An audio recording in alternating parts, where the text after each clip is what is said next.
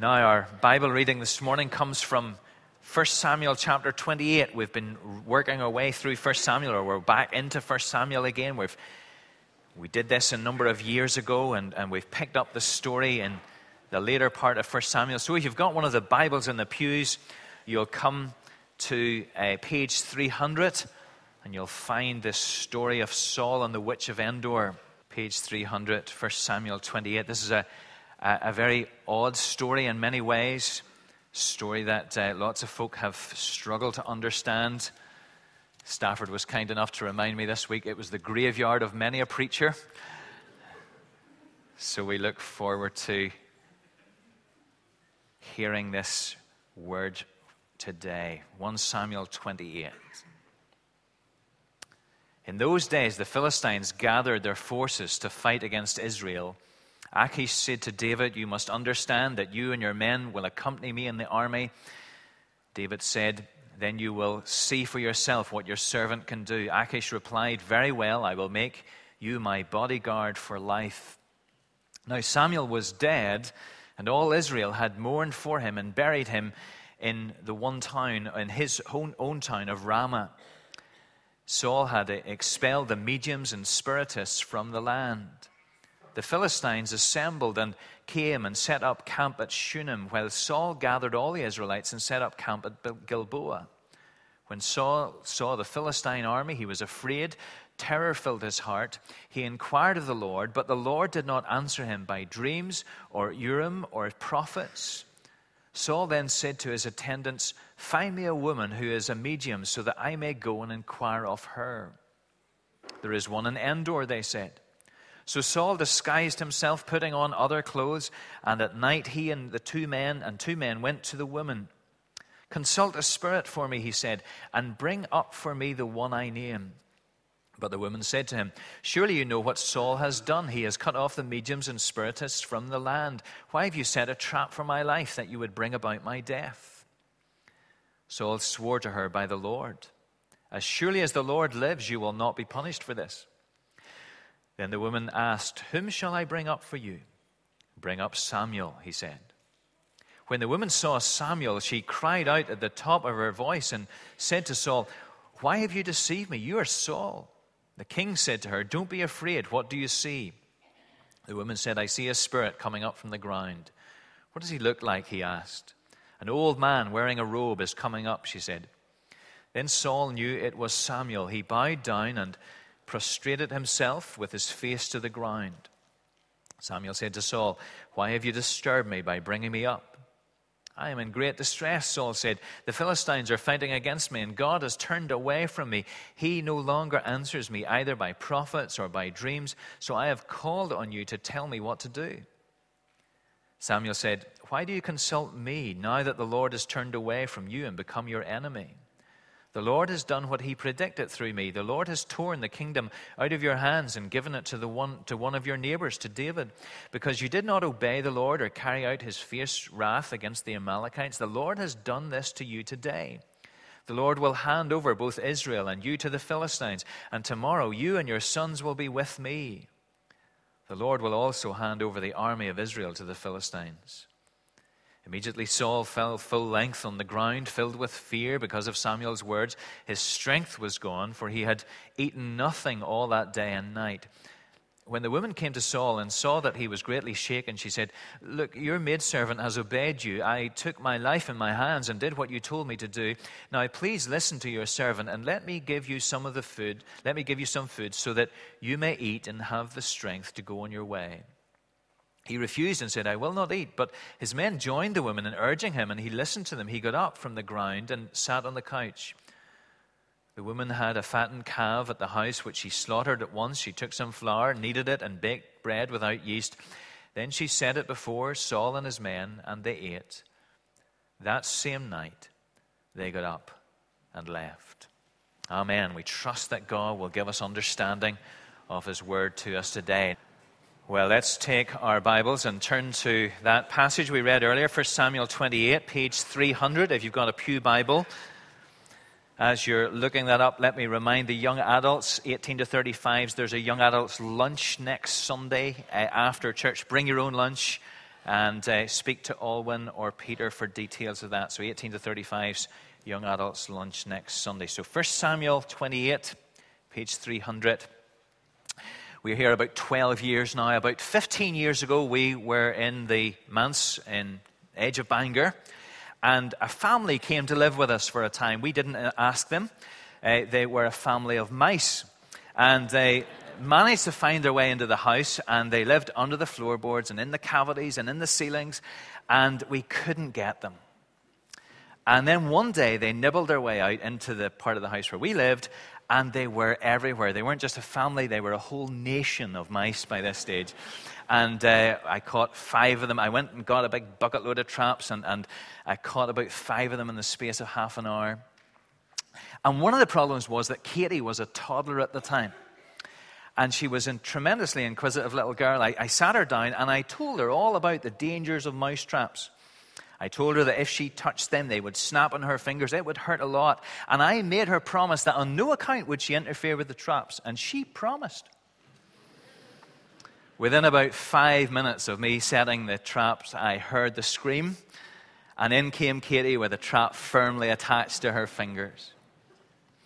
It would seem that sometimes just telling someone of the dangers of a certain course of action doesn't really do the job. Of course, it's not just toddlers that are like that, is it? It's people, it's us who are like that. At least when it comes to the things that God says, He tells us what is wrong and harmful to us. And yet so often, isn't it true? We just go ahead and we do it anyway. And so in the Bible, we're not only told the things that are wrong and dangerous, we get to hear and to see the stories of people who turn from God and then reap terrible consequences. And we get to see them, as it were, putting their hands into the trap so that we might not follow them. And one of those warning stories is the story of Saul. And we started back into the book of 1 Samuel. We're going to carry on, all being well, into 2 Samuel. We started back in last Sunday morning. It was a couple of years since we were there before. And we've seen that Saul is the first king of the Israelites. He started off fairly well, but quickly turned away from God. And he's now spiraling downwards out of control. At the same time, David is on the ascent. He has been earmarked to be the next king. But at this stage, he's still on the run from Saul. In fact, chapter 27 tells us that he's gone to live amongst the Philistines, the traditional enemies of God's people, and he's living a sort of a double life there, a very risky strategy. We'll see a bit more about that eventually. But in chapter 28, the stories of David and Saul are intertwined, and in chapter 28, the focus moves to Saul, and we see here the terrible depths to which he stoops. He's a man who's had many opportunities to trust in God, many opportunities to know God, and yet as the story has progressed, we see that actually he is a stranger to God's grace. In many ways, he is the equivalent in the Old Testament of Judas in the New Testament, someone who has initially the appearance of being a believer, who has many opportunities, and yet as time goes on, his heart is revealed as someone who does not know the Lord. And Saul is like that. He's held up in the Bible as someone that we're to look at and say, look at the terrible consequences of turning away from the living God. And don't forget, Saul is within the community of faith, if you like. He's part of the visible people of God. If you want to put it in our terms today, he's a churchgoer.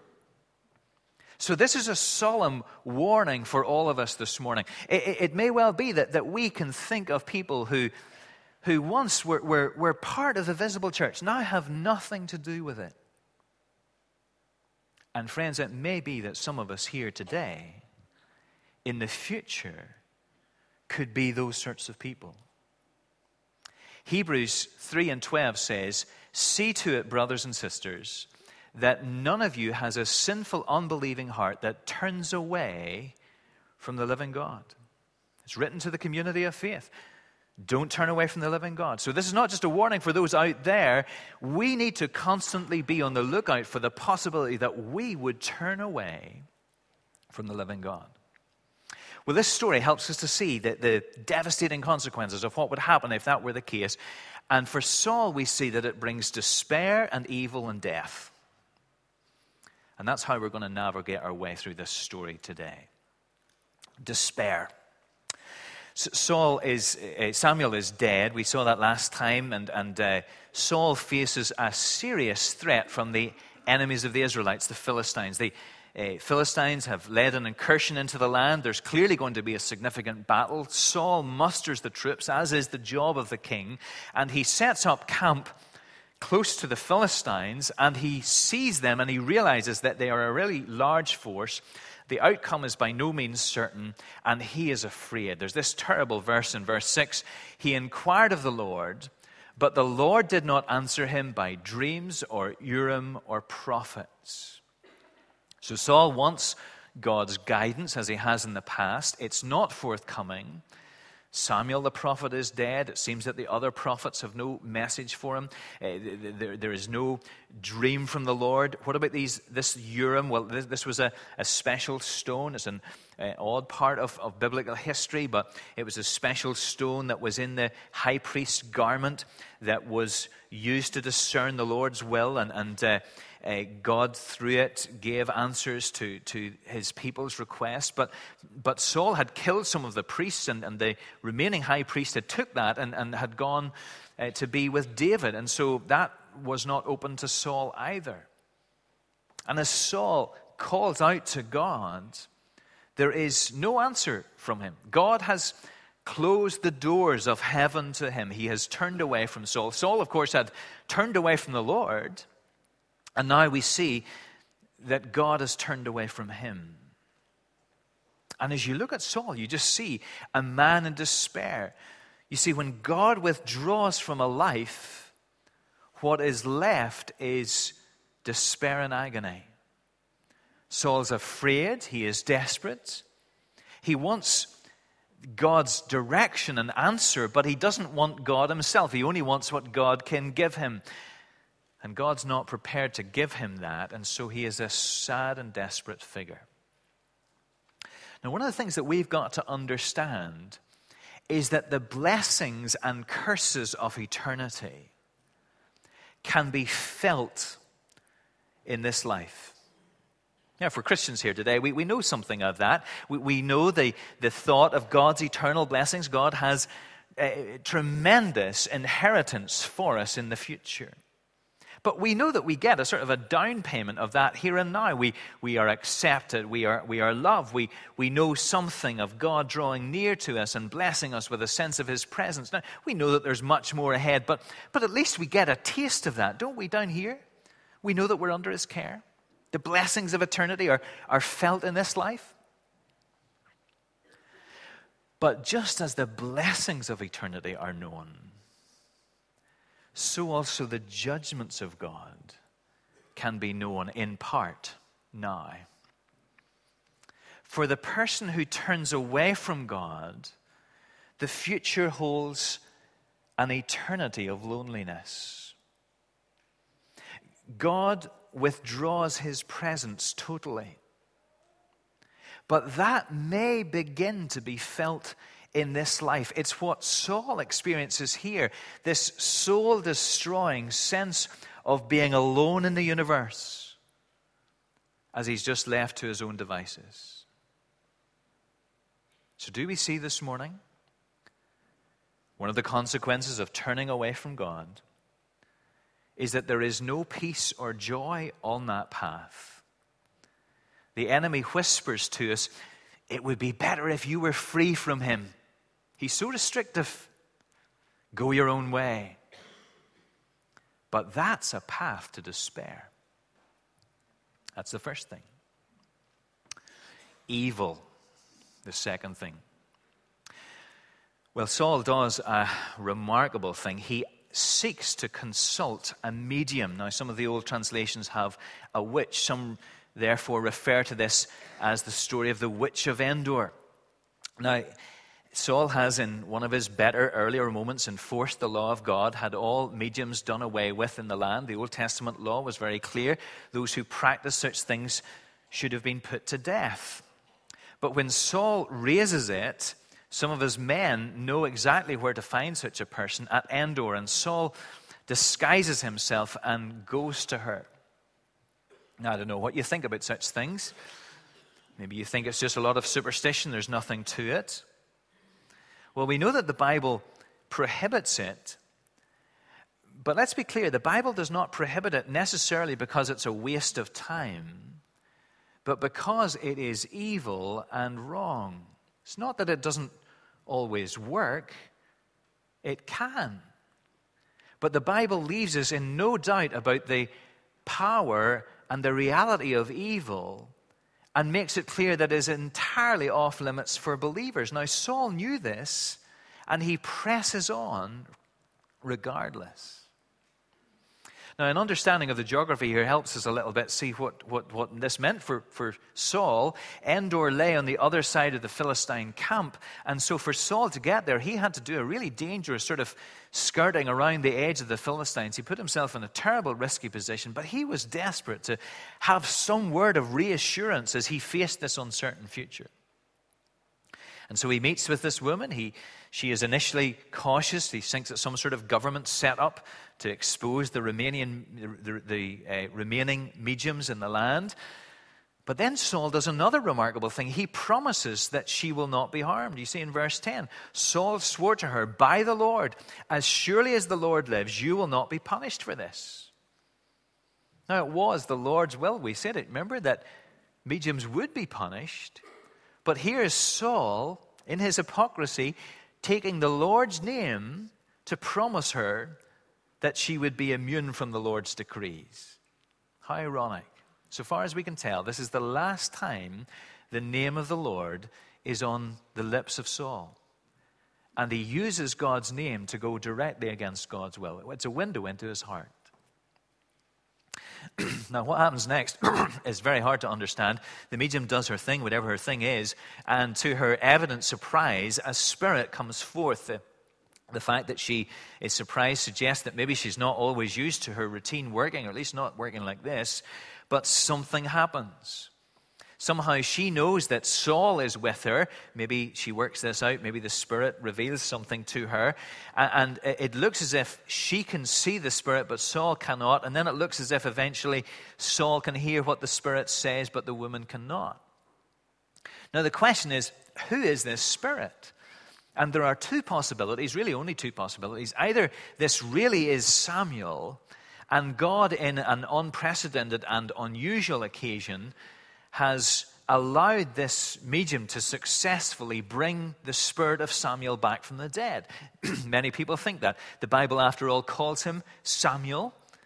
But then on the other hand, why would God allow Samuel to speak to him in this way when he wouldn't answer him in any other way? Others think that this is a demonic impostor. Satan, after all, we know, masquerades as an angel of light. There are hints of that perhaps here. The Spirit comes up from the ground, hinting at the underworld perhaps. He says that soon you and your sons will be with me. That included godly Jonathan. But then on the other hand, this Spirit speaks accurately about what will happen to Saul, his death on the battlefield the next day. What do you think? I lean towards thinking this is a demonic impostor, but in a sense, it doesn't matter all that much. It's not really the point of the story. The point is to show just how far Saul has gone. He's willing to flagrantly disobey God's law, misuse God's name, and get involved in this evil because his flight from God is so full and his desperation so great.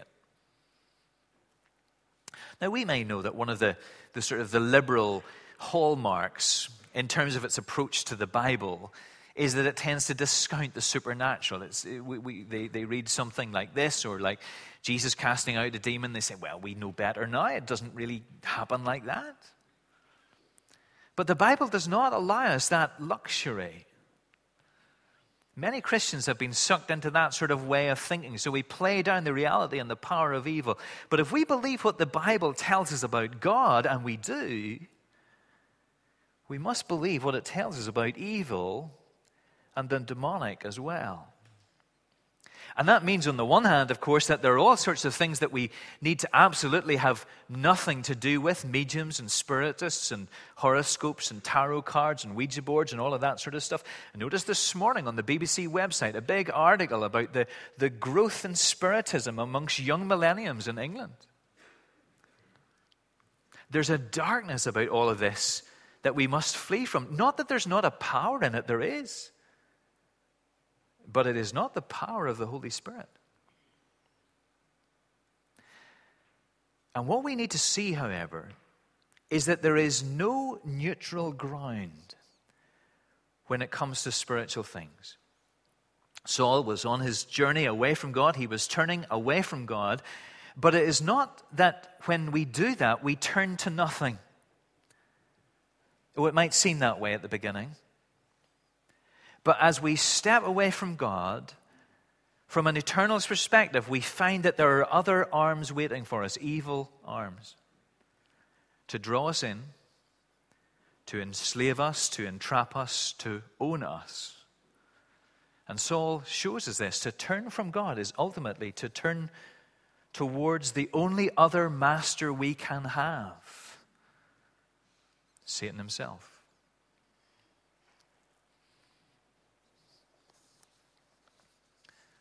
So, despair, evil, and then death. Saul hears these words and he collapses as if he's already dead almost. The woman insists that he eats something. Eventually he does. He goes out. There's a little echo here, or a preview, as it were, of Judas again. You remember after Judas had sat with the disciples at the Last Supper with Jesus, John tells us that he leaves to go out to betray Jesus, and John tells us that it was night. It's supposed to underline for us the awfulness, the darkness of what Judas was doing, but also the state of his soul. And here do you see that as they leave, they go into the night? The Bible is saying to us, Saul is now as dark as the night that he's walking into. Well, the author intersperses the story of David and Saul together. So it's in chapter 31 that the story is finally resolved. Let me read a little bit of it to you. The Philistines were fighting against Israel. This is the next day. Philistines were fighting against Israel, and the men of Israel fled before the Philistines and fell slain on Mount Gilboa. And the Philistines overtook Saul and his sons, and the Philistines struck down Jonathan and Abinadab and Malchishua, the sons of Saul. The battle pressed hard against Saul, and the archers found him, and he was badly wounded by the archers. Then Saul said to his armor-bearer, "Draw the sword and thrust me through with it, lest these uncircumcised come and thrust me through and mistreat me." But his armor-bearer would not, for he feared greatly. Therefore Saul took his own sword and fell upon it. And when his armor-bearer saw that Saul was dead, he also fell upon his sword and died with him. Thus Saul died, and his 3 sons, and his armor-bearer, all his men, on the same day together. Saul dies with his sons by his own hand. No crying out to God, no deathbed conversion, a godless death and a godless eternity. Saul's flight from God is complete.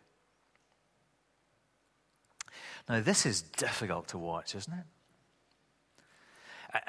And by the grace of God, we are allowed to watch this life unravel so that we might see here today in Lurgan what a dreadful thing it is to turn away from the living God. In his flight from God, Saul found himself desperate for a word of reassurance, but he found that if we turn away from God, there is no reassurance. He was desperate for help from beyond the grave, believing that it was from there that help would come. But you see, as the Bible says to us, don't be like that. It's not that it throws us back on our own resources. We must understand that today. Because we know that left to our own devices, we have no strength of our own. We would be like this in and of ourselves. We are made to realize that we must turn to the living God, and especially to the one that he has given us in Jesus. You see, the truth is, Saul sought for reassurance from beyond the grave. We have one who has come to us from beyond the grave. Not a demonic impostor, but a real, living, breathing Jesus. And he suffered, in a way, Jesus suffered what Saul did. You remember how our story started? Saul called upon God, there was no answer. There was no answer because Saul was a rebel and a fraud. And yet we know, don't we, that there was a time when Jesus called upon his Father, and just like Saul, there was no answer. My God, why have you forsaken me? No answer comes. Why should that be? Jesus was not a rebel and a fraud. He was perfect in every way. A perfect son, a perfect servant, a perfect king. And yet he cries out and there is no answer. Why is this? Because at that moment our sin was placed upon his shoulders. He who knew no sin became sin for us. And God did not answer him then, but punished our sin in him, so that we might not be punished and that he would forever answer us. Saul sought reassurance from beyond the grave, found only a message of death. We come to Jesus who has conquered the grave, and we get a word of true reassurance. When Jesus comes to his followers from the empty tomb, what does he say to them? Peace be unto you. So you see how foolish it is to turn away from the living God. Some of us perhaps today, at the point of big decisions, we've been wrestling with it. I know I should go this way, but this way is so attractive. Some of us looking at the Lord and saying, is this for me? And maybe we walked in here today thinking, I don't think it is. Perhaps this is the last time I'll be through these doors. How foolish it is to turn away from the living God. Despair and evil and death awaits us. But do you see how marvelous it is to turn to him and to the one he has given us, to hear from him a message that will never change in 10,000 years? He will still say to us, peace be unto you. So, see to it, brothers and sisters, that none of you has a sinful, unbelieving heart that turns away from the living God. Rather, cling to him, run to him, listen to him today. Let's pray.